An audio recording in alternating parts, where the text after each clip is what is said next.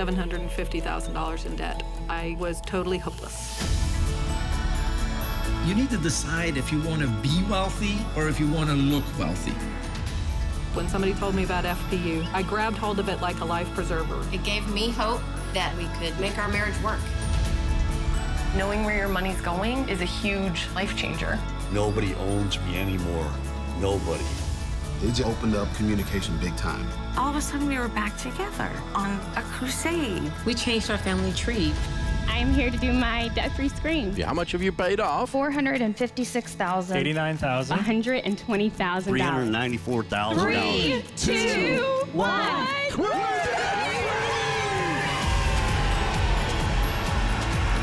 This financial peace stuff is working. People are getting out of debt and they're becoming millionaires.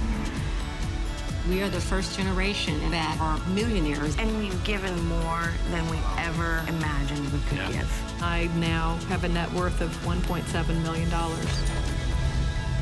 Hope is real.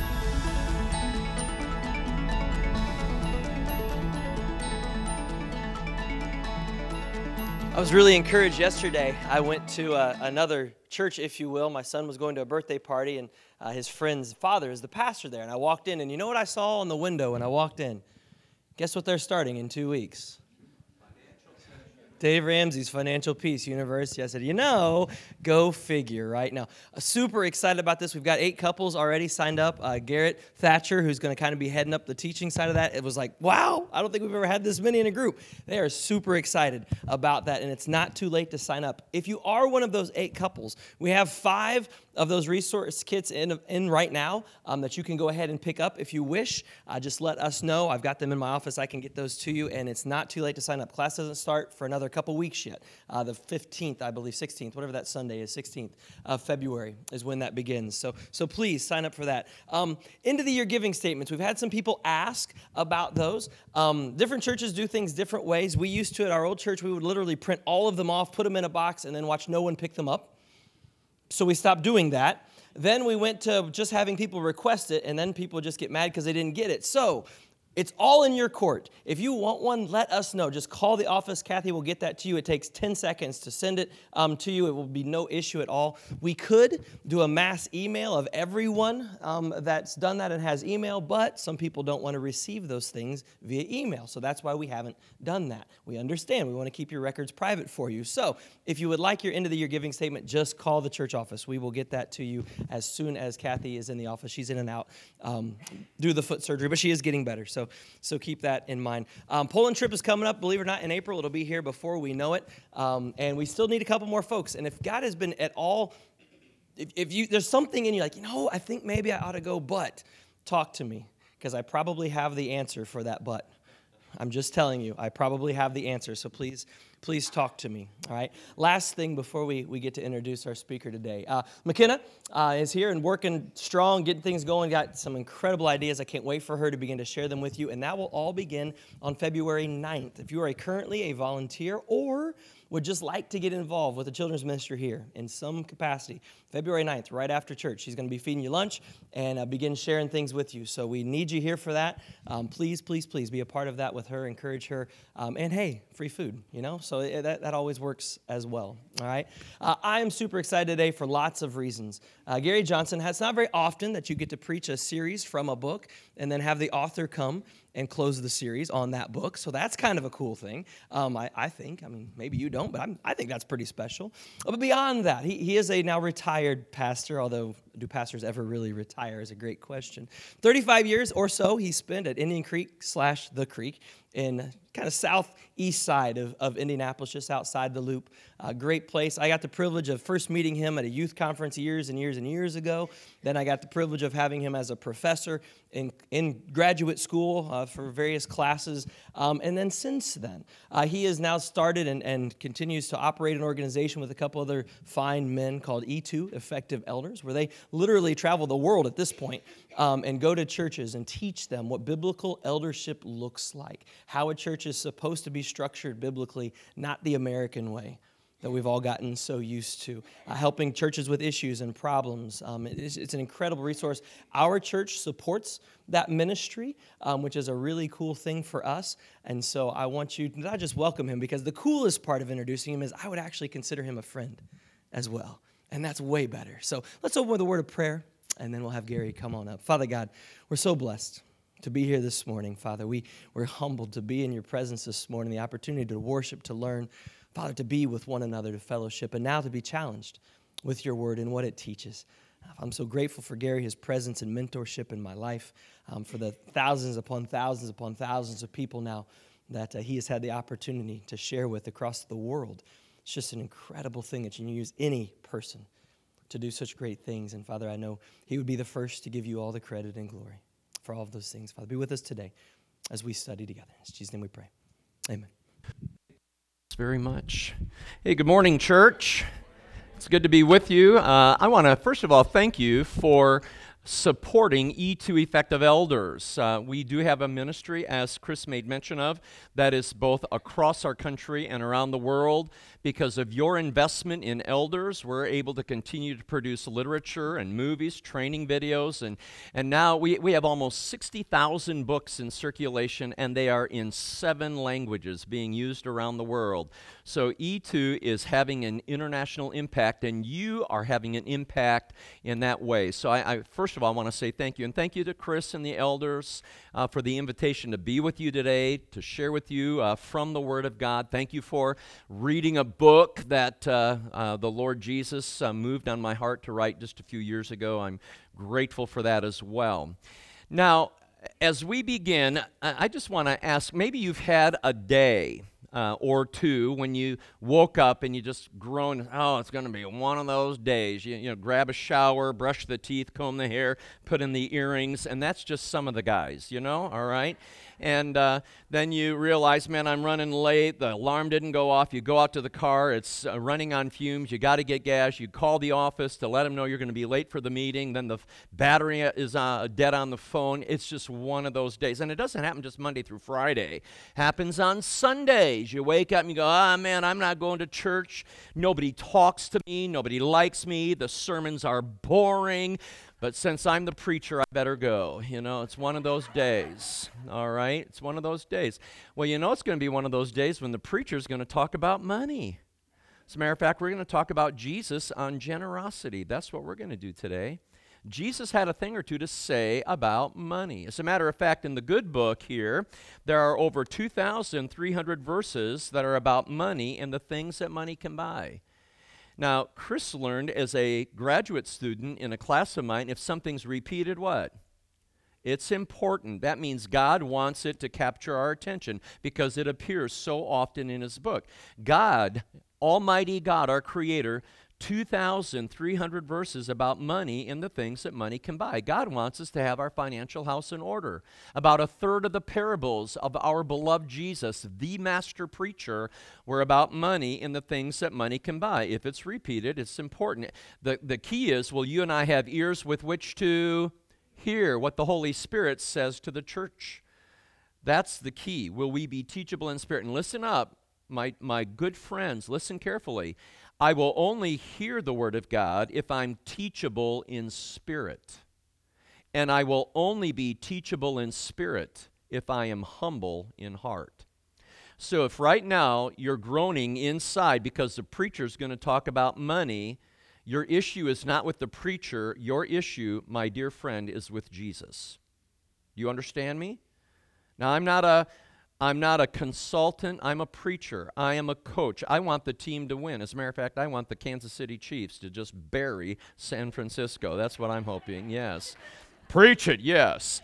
And so a coach is emotive, and a coach gets right to the point. I'm going to get right to the point today because I don't know if the Lord Jesus will allow me another day to bring hope and direction to you from the Word of God.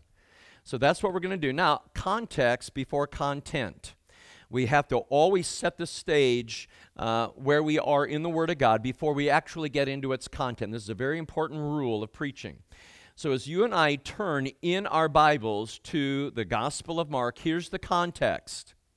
Jesus, what we're about to read, This is happening just a few days before he goes to the cross. This is the last week of his life. It's about the middle of the week when he's at the temple and he sees something that just utterly amazes him. And he brings it to the attention of his guys. That's the setting. Now, if you and I knew that we only had 3 or 4 days to live, what kind of conversation would we have with people? It'd be pretty serious, wouldn't it? We would be making the most of each and every conversation, would we not? If we knew we only had 3 or 4 days left, we wouldn't be talking about the Super Bowl and the teams that are playing. We wouldn't be talking about the economy. We wouldn't be talking about impeachment and the divide in Washington right now and across our country. That's not what we would be talking about. We would be talking about that which is of utter importance to each and every one of us. And that's exactly what's happening with Jesus in this moment. Now, the context also, he's in Jerusalem. He's there for the feast, the Passover, and the city would be filled with hundreds of thousands of extra believers, hundreds of thousands. And they would all be going to the temple because that's what Passover was all about. Come and worship God. And it would be literally shoulder to shoulder. It would be a teeming mass of humanity. Now, with all of that being said, that's our context. Now let's get into the content. Here we go. Chapter 12, we're going to begin in verse 41. Jesus sat down opposite the place where the offerings were put. And he watched the crowd putting their money into the temple treasury. So he's at the temple. He's at the place at the temple where all the offerings were collected. And he's doing some people watching. Many rich people threw in large amounts, but a poor widow came and put in 2 very small copper coins worth only a fraction of a penny.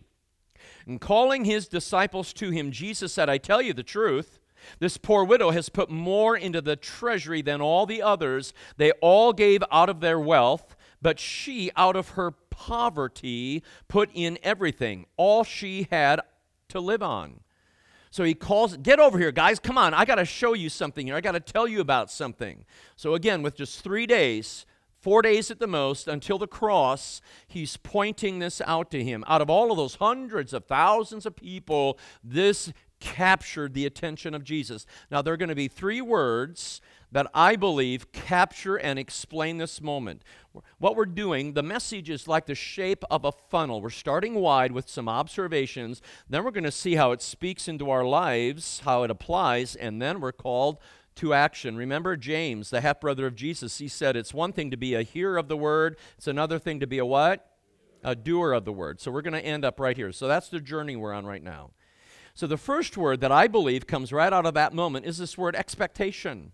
There was an expectation among God's people that they went to the house of God, the temple in Jerusalem, and what did they do? They gave their offering to God. It was an expectation. Everybody knew it. There was an expectation to give. Now, as we continue to unpack that story, what is important, we have to see motivation. There was motivation that was good and not so good. Many rich people threw in large amounts. Now, when I walked in the building today, some thought I was going to play a trumpet solo. Not at all. This is an object lesson. Remember, Jesus used the word trumpet with regard to one of his many teachings about money. As a matter of fact, it was in his Sermon on the Mount, Matthew chapter 6. He said in verse 2, "And when you give to the needy, do not announce it with trumpets, as the hypocrites do in the synagogues and on the streets, in order to be honored by others. I tell you the truth, they've received their reward in full." Jesus used the word trumpet. Now, when you and I hear that phrase, do not announce it with trumpet, this is what we think of right here.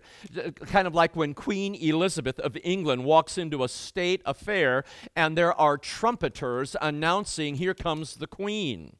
That's not that kind of an announcement. When Jesus said, do not announce it with trumpets as the hypocrites do, the trumpet was like this. Because in the temple where the offerings were received, there were chests. They were called shofar in Hebrew. A shofar chest, and so there was a wooden chest, and there was what was called the trumpet in that chest, so that as people came and brought their offering, many rich people threw in their offerings, And it wasn't paper currency, it was what?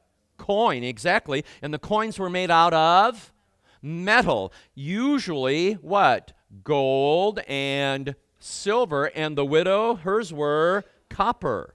So these metal coins, when they were giving their offerings, they would be thrown into the trumpet to go down into the chest, and all of that gold, these rich people who were putting in much, what would it do? It would make a whole lot of noise. They were announcing their gift with trumpets, you see? They were announcing their gifts so that others could say, oh, did you hear that? Look how much he gave. Oh, did you hear that? That was incredible. That's what was going on. So their motivation was totally ungodly. They wanted to turn heads with all that they were giving. That's what it means. Do not announce it with trumpets. But what you and I want to capture is what turned the head of Jesus. And it was all about the devotion of the widow. Incredible. Jesus says this widow has put in more than all of the others because she put in all that she had on which to live. So you see, when Jesus did the giving receipt for that widow, when Jesus was printing the year-end giving receipts, it wasn't how much people gave, but how much they kept for themselves that captured the heart and the attention of Jesus. See, she put in 2 copper coins, and that word right there, copper coins, that phrase in Greek, it's the word from which we get our English word leaf, L-E-A-F. So her 2 copper coins were as thin as a leaf. That's what it means. And how much noise would those 2 thin ones, it means thin ones in Greek, what would those 2 thin ones make in terms of a sound? Nothing. Nobody would have noticed. Except Jesus, Son of the living God. He noticed because she put in all on which she had to live. Now think with me for a moment. Back in the first century Bible culture, a widow. Remember when Jesus is hanging on the cross and he says to the disciple John, "Son, behold your mother, and woman, behold your son." He made sure that his mother would be well cared for in that moment. Why? Because widows, they were going to be cared for by their eldest son in the family. The eldest son now is dying on a cross. He's going to make sure that mom is cared for. A widow did not have Social Security death benefits to file. She did not have an insurance policy to redeem on which to live the rest of her days. She didn't have a 401k to begin drawing from. The widow was completely dependent upon her surviving children.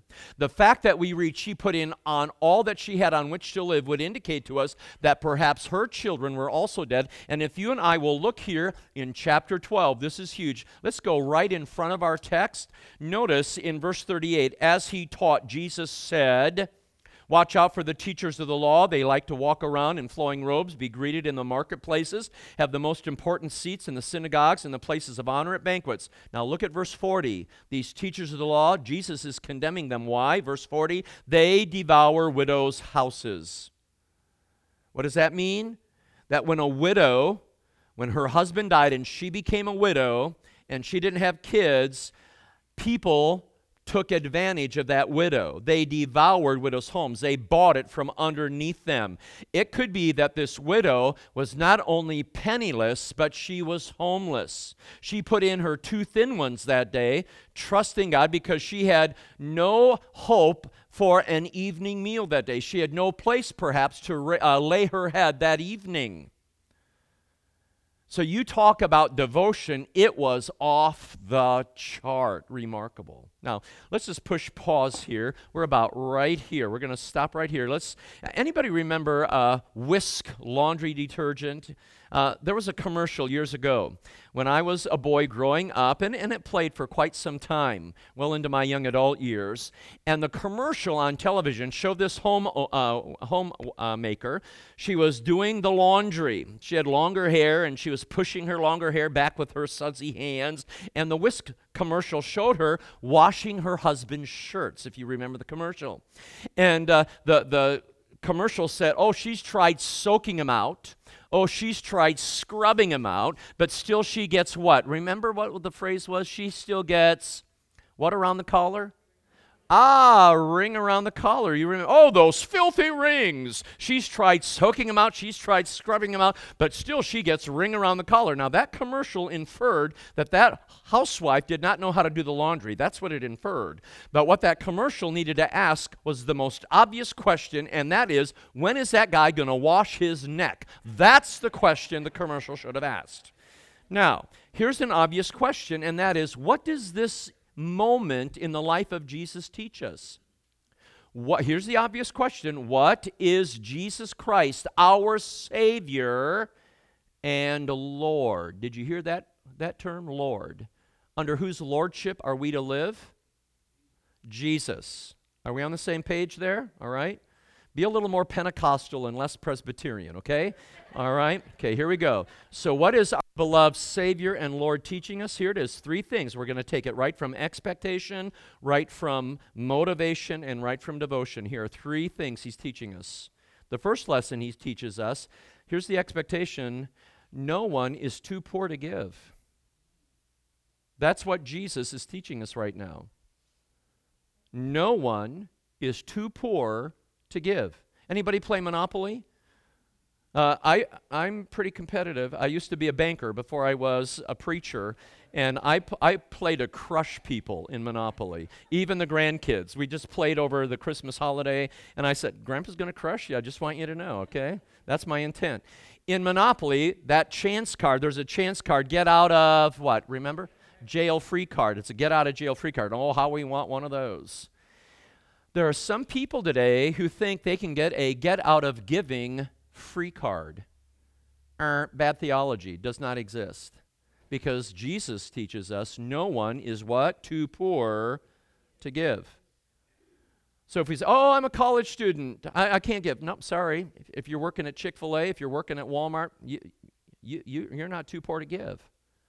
Oh, I'm a widow, or I'm a widower, I'm on a fixed income. Sorry, you don't get a get-out-of-giving free card. I'm a single mom. I'm trying to make ends meet. Sorry, you don't get a get-out-of-giving free card. I'm on unemployment. Yeah, you're on unemployment. You're getting an unemployment check from the state of Indiana. You're not too poor to give. And it's not Gary preaching.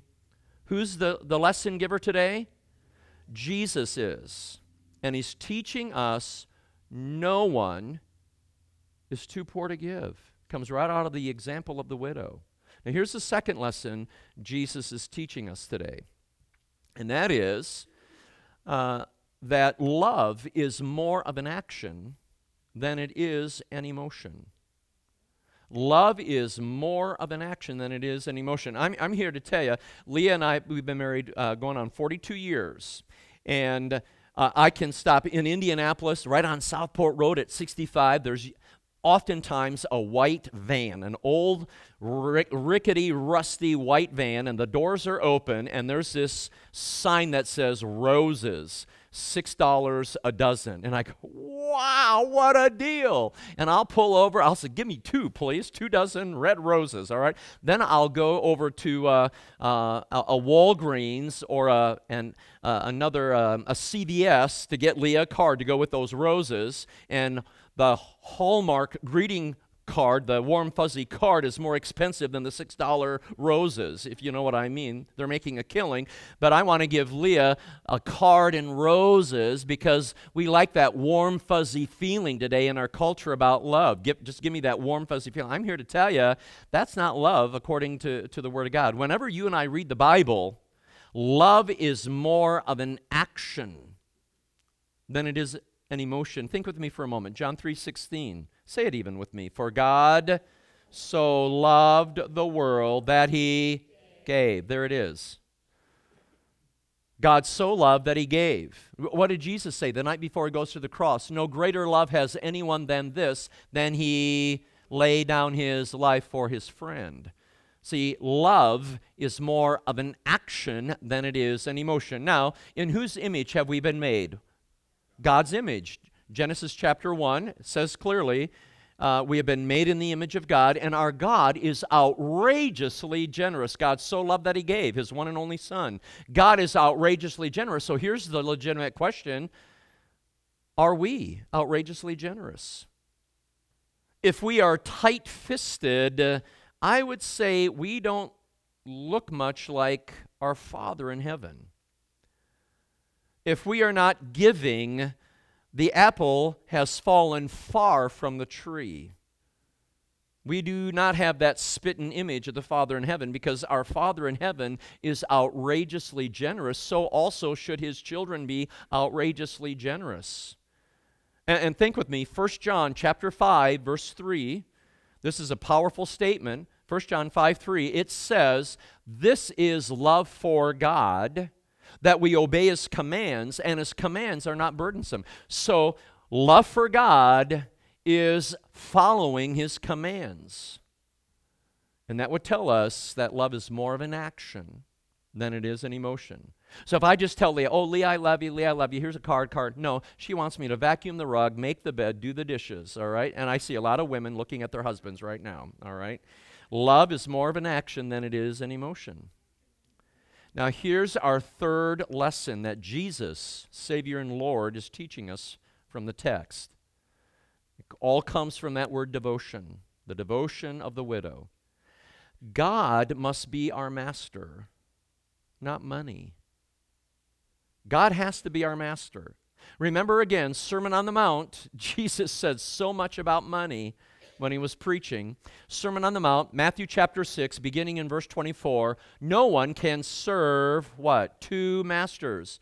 Either he will hate the one and love the other, or he'll be devoted to the one and despise the other. You cannot be devoted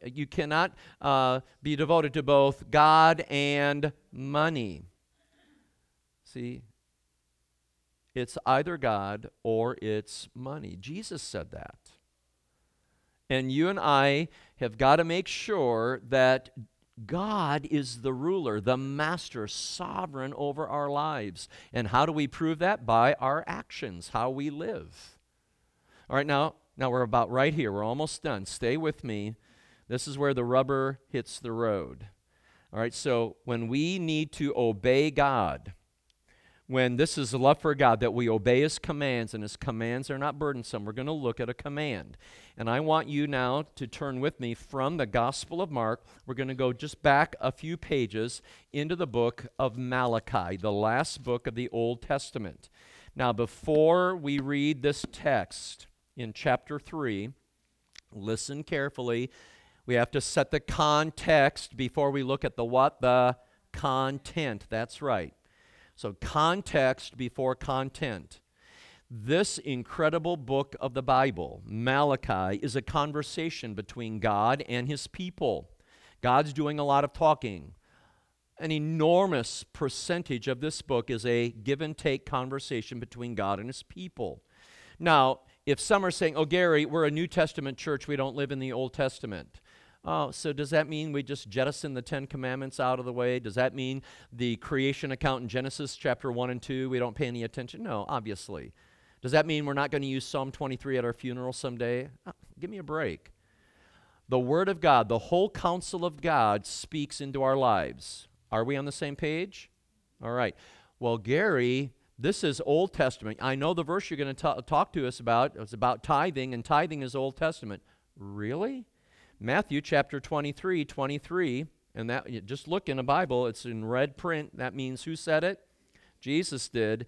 In Matthew 23, verse 23, Jesus affirmed tithing. Jesus lifted up tithing as still a part of, oh, but Gary, you know what Paul said? He said everyone should decide in his heart what he should give. Yes, that's true. Paul said that to the church in Corinth, but that was not in reference to the local church. That was a love offering that was being collected to help the believers back in Judea who were starving because of a great famine. They were collecting an offering, a love offering, and Paul said, come on now, you made a promise to participate in this love offering. Everyone should decide in his heart how much he's going to give to that love offering. So you and I have got to set context before we look at this content. because many times people try to take a get out of tithing free card on this text. Now, before we even read the verses, I want to remind you in verse 6, chapter 3, God says, I, the Lord, do not change. You can just look right there and you can see it right now. I, the Lord, do not change. So do you think God's attitude, God's thinking has changed with regard to anything he has said in his book? Oh, I've changed my mind. Yeah, guys can marry guys, gals can marry gals. Yeah, I've changed my mind. Do you think God changes his mind about stuff? No, not at all. So in this book, right now, we're going to read about something that God still would teach to you and to me. We're going to begin chapter 3, verse 8. Will a man rob God? Yet you rob me. But you ask, how do we rob you? In tithes and offerings. Let me just stop there a minute. Anybody been a victim of thievery, of robbery? Leah and I came back from a vacation. Somebody had broken into our house. They took some stuff, and we were pretty upset about it. The emotions that brought about in our lives, we were not happy campers. Been made in the image of God. I was pretty upset when we were victims of robbery. I wonder if that's the same kind of an emotion that God would have when we have robbed him. You're robbing me in tithes and offerings. You're under a curse, the whole nation of you, because you're robbing me. Verse 10, bring the whole tithe into the storehouse, that there may be food in my house. Test me in this, says the Lord Almighty, and see if I will not throw open the floodgates of heaven and pour out so much blessing that you will not have room enough for it. I will prevent pests from devouring your crops. Vines in your fields will not cast their fruit, says the Lord Almighty. Then all the nations will call you blessed, for yours will be a delightful land, says the Lord Almighty. I want to just break this down again, 3 words. That first word is the word tithe. Tithe means what in English? Anybody? A tenth. It's not high math. A tenth. Very simple. Now, when he says here, the whole nation is under a curse, that word curse in Hebrew, it means one obstacle after another. And when I do not give to God what is rightfully his, I shouldn't be surprised that when my life is in disorder, I'm going to have one obstacle after another. When God is not really my sovereign, when Jesus is not really my Lord. Oh no, I want Jesus, his death on the cross to get me into heaven, but that lordship stuff, no, I don't need Jesus as my Lord. So many people today in America want what is called cafeteria Christianity. Just Google that sometime, cafeteria Christianity. It's just like going through a buffet line. You pick and choose out of the Bible what you want of God, and you leave the rest behind. It doesn't work that way with God. We don't come to God on our terms. We come to God on his terms. Period. End of discussion. That's what makes him Lord over us. So what you and I need to understand when we're robbing God of tithes and offerings, listen to that, tithes and offerings. Tithes and offerings are 2 separate things. Tithing is not generosity. Leah, when we were dating in undergraduate school back in the 1970s, she being a PK, a preacher's kid, taught me what tithing was. I had no idea what it was. She taught me, and as we became engaged, we made a commitment. We've been tithing ever since. We've not been generous with God. We have been obedient with regard to that. Tithing is not generosity. Tithing is obedience. Offerings are generosity. When Leah and I give over and above the tithe, we enter into generosity. So what you and I need to understand is tithing is a command. It's an expectation of God towards us. The motivation of giving should be one of cheer, should be one, this is love for God, that we obey his commands. It's an expression of love when we obey that command of tithing. And it is showing that he's Lord and master of our life, not money. That devotion thing. Now, this tithe was to come into the storehouse. What's the storehouse? The storehouse was the temple treasury there in Jerusalem. You bring it in. We're going to put it in the temple treasury. What's it going to do? It's going to help the temple to operate. It's going to make sure that the temple is in good repair. It's going to make sure that the tribe of Levi, they're not going to be raising crops and livestock. We're going to take care of the tribe of Levi so that they can keep the ministry of the temple going. And we're going to help people like widows and orphans. That's what we're going to do. So today, when we bring the whole tithe into this God's house, We're going to make sure that the ministry of Jesus continues. We're going to pay the light bill. We're not going to be past due so that the lights are shut off. We're going to make sure that the people who are giving their lives in full-time Christian service get a paycheck and they can serve Jesus with their lives. We're going to take care of our missionaries so that they can go out and bring the good news of people, whether across town or across the country or around the world. That's what we're going to do. And we're going to help widows and orphans. We're going to help people with benevolence when we bring the whole tithe into the storehouse. But you know what? That doesn't always happen today. Listen up. Oh, I love the American Red Cross. Oh, I love the American Cancer Society. All of that's good. Habitat for Humanity, wonderful organization. But listen up, church. The American Red Cross, the American Cancer Society, the American Heart Association, Habitat for Humanity, all very good, noble organizations. But not a single one of them offers the good news of eternal life through Jesus Christ. That's what makes his bride uniquely different. And that's why we bring our tithes to the bride. Does that make sense? And then generosity to those other organizations can be over and above and beyond that tithe. So, now this word test, God says, test me in this. Only place in the Word of God where he says, test me in this.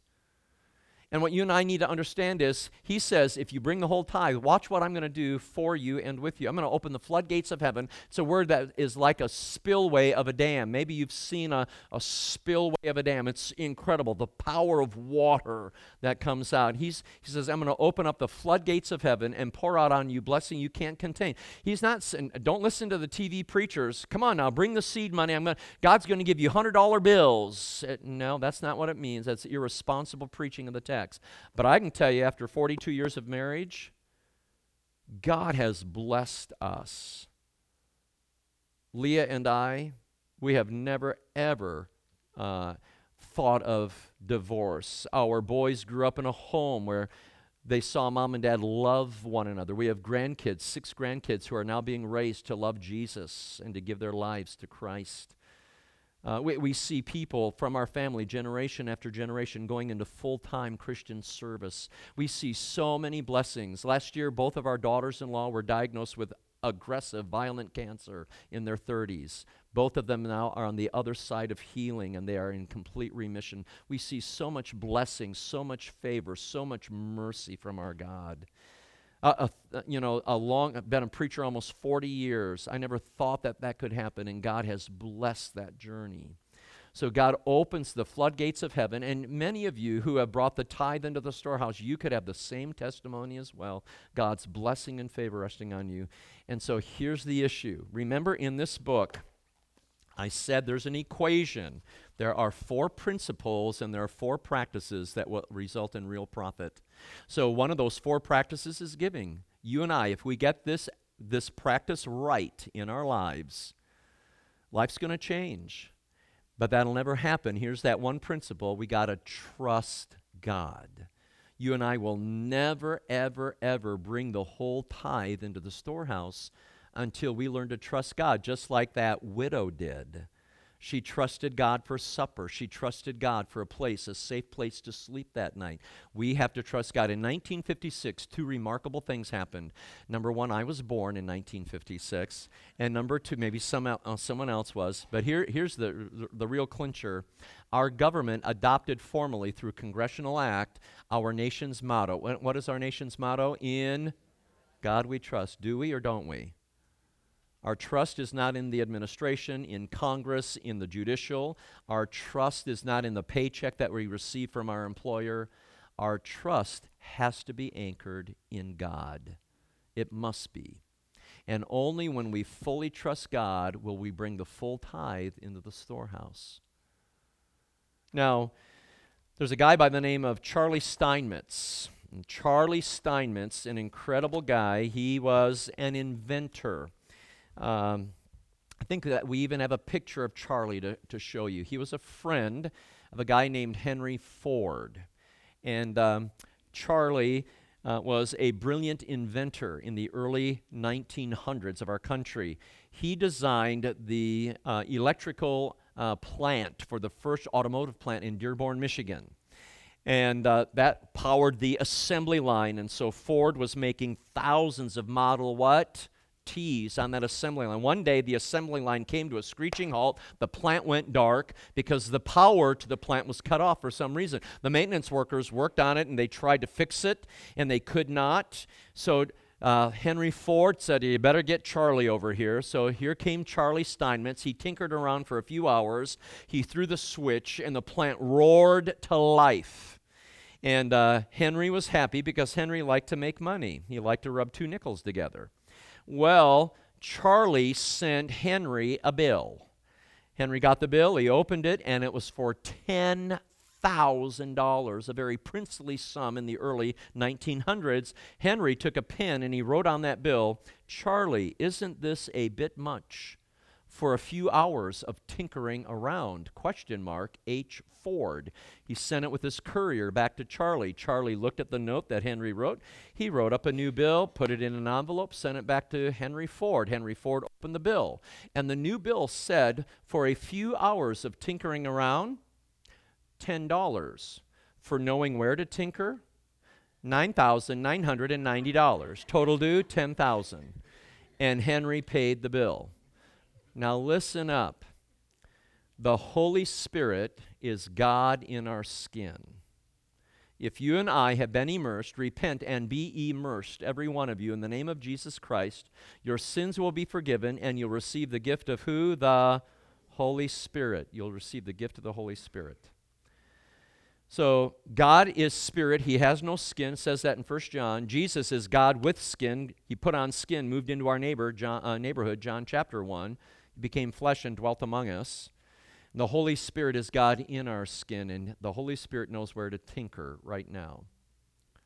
And so what is he saying to all of us in this moment? Because if Jesus is Lord, that means he's in charge. So I'm going to ask Chris and the guys if they will pass these out. These are decision cards. Again, be more than what? Hearers of the word. Be doers of the word. So if every family could take one card per family, all right? And what it is, it's a decision card, and it's between you and God. Did you hear me say that? You and God. This is between you and God. What it is, and we've done this. I've been in 36 churches doing this, and I'm here to tell you it makes all the difference when we are called to make a decision. So on this card, you can see a dotted line. That means we want to make a decision. We're going to fold the card, and you don't have to do it today. You don't have to do it right now. And what we're going to do, we're going to keep that card. Leah and I, we've got one of these cards. It's in our checkbook at home. And Leah and I, we decide every year we're going to give generously above and beyond the tithe. We circle that. We sign our name, we date it, and we put that in our checkbook at home. Nobody knows that at Indian Creek Christian Church. It's our decision between us and God. But what we tell the Creek, the leadership of the Creek, we circle that same one up above, give generously above and beyond the tithe. We circle that, we tear that off, and we turn that in every year at the Creek. They don't know who it's from because it's anonymous. But we want our elders to know that we are bringing the whole tithe into the storehouse because it helps our leaders to lead all the more effectively. Now, let me tell you, I love this church because you've got some incredible leaders here. Your leaders are already, they've received this a week ago, and they're already completing it. One elder came up this morning. He wanted to turn this into me. I said, don't give it to me. This is for you. That you already have leaders who want to lead by what? Example. 1 Corinthians 11, verse 1. Follow my example as I follow the example of Christ, the Apostle Paul said. Let me tell you, your future here is as bright as the promises of God because of your heart here. So this is a decision. You're now at the end of this series, Too Much, Living with Less in the Land of More, and it's time to make decisions. We're going to get out of debt. We're going to live within our means. We're going to be content with what we have. The whole book is about decisions. I didn't learn this in college. I learned this by watching my mom and my dad. If you read the book, you heard some of their stories of how I had an incredible inheritance. It had nothing to do with money. It had everything to do with how I watched my mom and dad live. And modeled for me truth from this book. And now I'm privileged to live that way for my sons, my daughters-in-law, and my grandchildren, and for you. So God calls us to make a decision. So Chris, if you'll come, please. And God's people say, amen. Comes up. Just a couple things for you. If you didn't get one of those books, we actually do still have about 6 or 8 left sitting out there. If you're visiting today or whatever and you would like one of those books, we'd be happy to send that with you. This is a big deal. It's just a reality of who we are and the commitment that we need to have toward God. And actually, we're following this series with a question that I've been asked. I can't tell you how many times since I've been here. Membership at what is membership? Why church? Why do you even have church membership? What is it? How do I become a member? Why would I want to become a member? Well, guess what we're going to be doing next 3 weeks? We're talking about that exact thing, that level of commitment. You know, our society is devoid of commitment, don't you? It is everywhere. And our commitment to God cannot be sacrificed. It cannot. And Jesus knew one easy way for him to measure our level of commitment to him is our pocketbook. Because he knew if he didn't have that, he wouldn't have any of us. That's why he said you cannot be devoted to both God and money. He knows that. And the moment you turn over that devotion to your money and you make yourself devoted to God, the money thing takes care of itself. He will always provide everything that you need. It's an incredible, incredible thing. And here's the reality. If you're not ready to make that kind of challenge yet, that means that there is a barrier between you and God. And that's what this invitation time is about. Maybe for you, that barrier is you have never fully committed. That question, it's a very intimidating question. Have you ever intentionally stated, I believe in Jesus Christ, and I want him as my Lord and Savior? Have you ever made that official commitment to him? You would be surprised how many people in the church have never made that commitment. They've just always been here. And so we want to challenge you to do that first. If there's something between you and God right now that's just making you really uncomfortable with this whole topic, then this is a time to come forward and allow us to pray for you. If you're dealing with cancer or other difficulties in your life, we have an opportunity to pray. We have a prayer room set aside right over here, and we would love to utilize that every single week. But the reality, everybody's good. Everybody's got everything taken care of, so they walk right out the back door and never stick around. Now, you and I both know that's not true. Ain't a single person in this room that's got it all together. Guarantee. And if you think you do, I apologize in advance for the week that's about to happen to you, because you're going to realize you don't. And I don't want you to realize you don't without God, because he's the only one that can help you through. So I'm going to pray, and then we'll begin singing. That's your opportunity to come forward and make those commitments. Father God, we thank you for your presence here this morning. We thank you for the truth of your word. Father, we in America, we love to look at the truth and try to figure out every possible way we can around it. It's who we are. Father, we couldn't do anything worse than that. We water it down. We just disregard it completely. We ignore it. We alter it. We even change it to make it fit our culture and our desires. And Father, we know you're not happy with that. May we at Berea never, ever be people who do that. May we stand on your word, on your truth at all times, and not be ashamed to preach it. Father, we thank you for Gary being with us this morning to share. We thank you for the book that we've shared together. And now we thank you for the opportunity for the Spirit to move within us and make whatever decision, whatever commitment it is that needs made. Father, we love you. It's in Jesus' name we pray. Amen. Would you stand and sing?